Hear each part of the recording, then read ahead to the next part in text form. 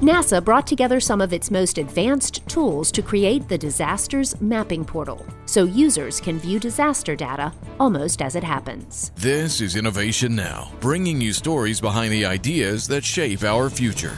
The NASA Applied Sciences Disasters Program creates tools to help communities prepare for and respond to natural hazards, like hurricanes and earthquakes.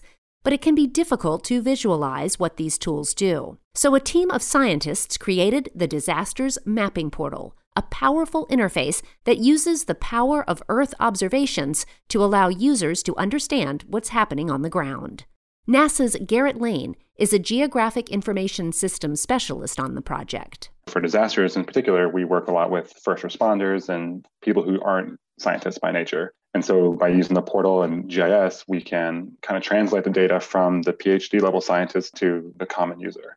With a computer and internet connection, you can access the Disasters Mapping Portal at maps.disasters.nasa.gov and see firsthand how NASA is working to improve response and recovery from hazards around the globe. For Innovation Now, I'm Jennifer Pulley. Innovation Now is produced by the National Institute of Aerospace through collaboration with NASA and is distributed by WHRV. Visit us online at innovationnow.us.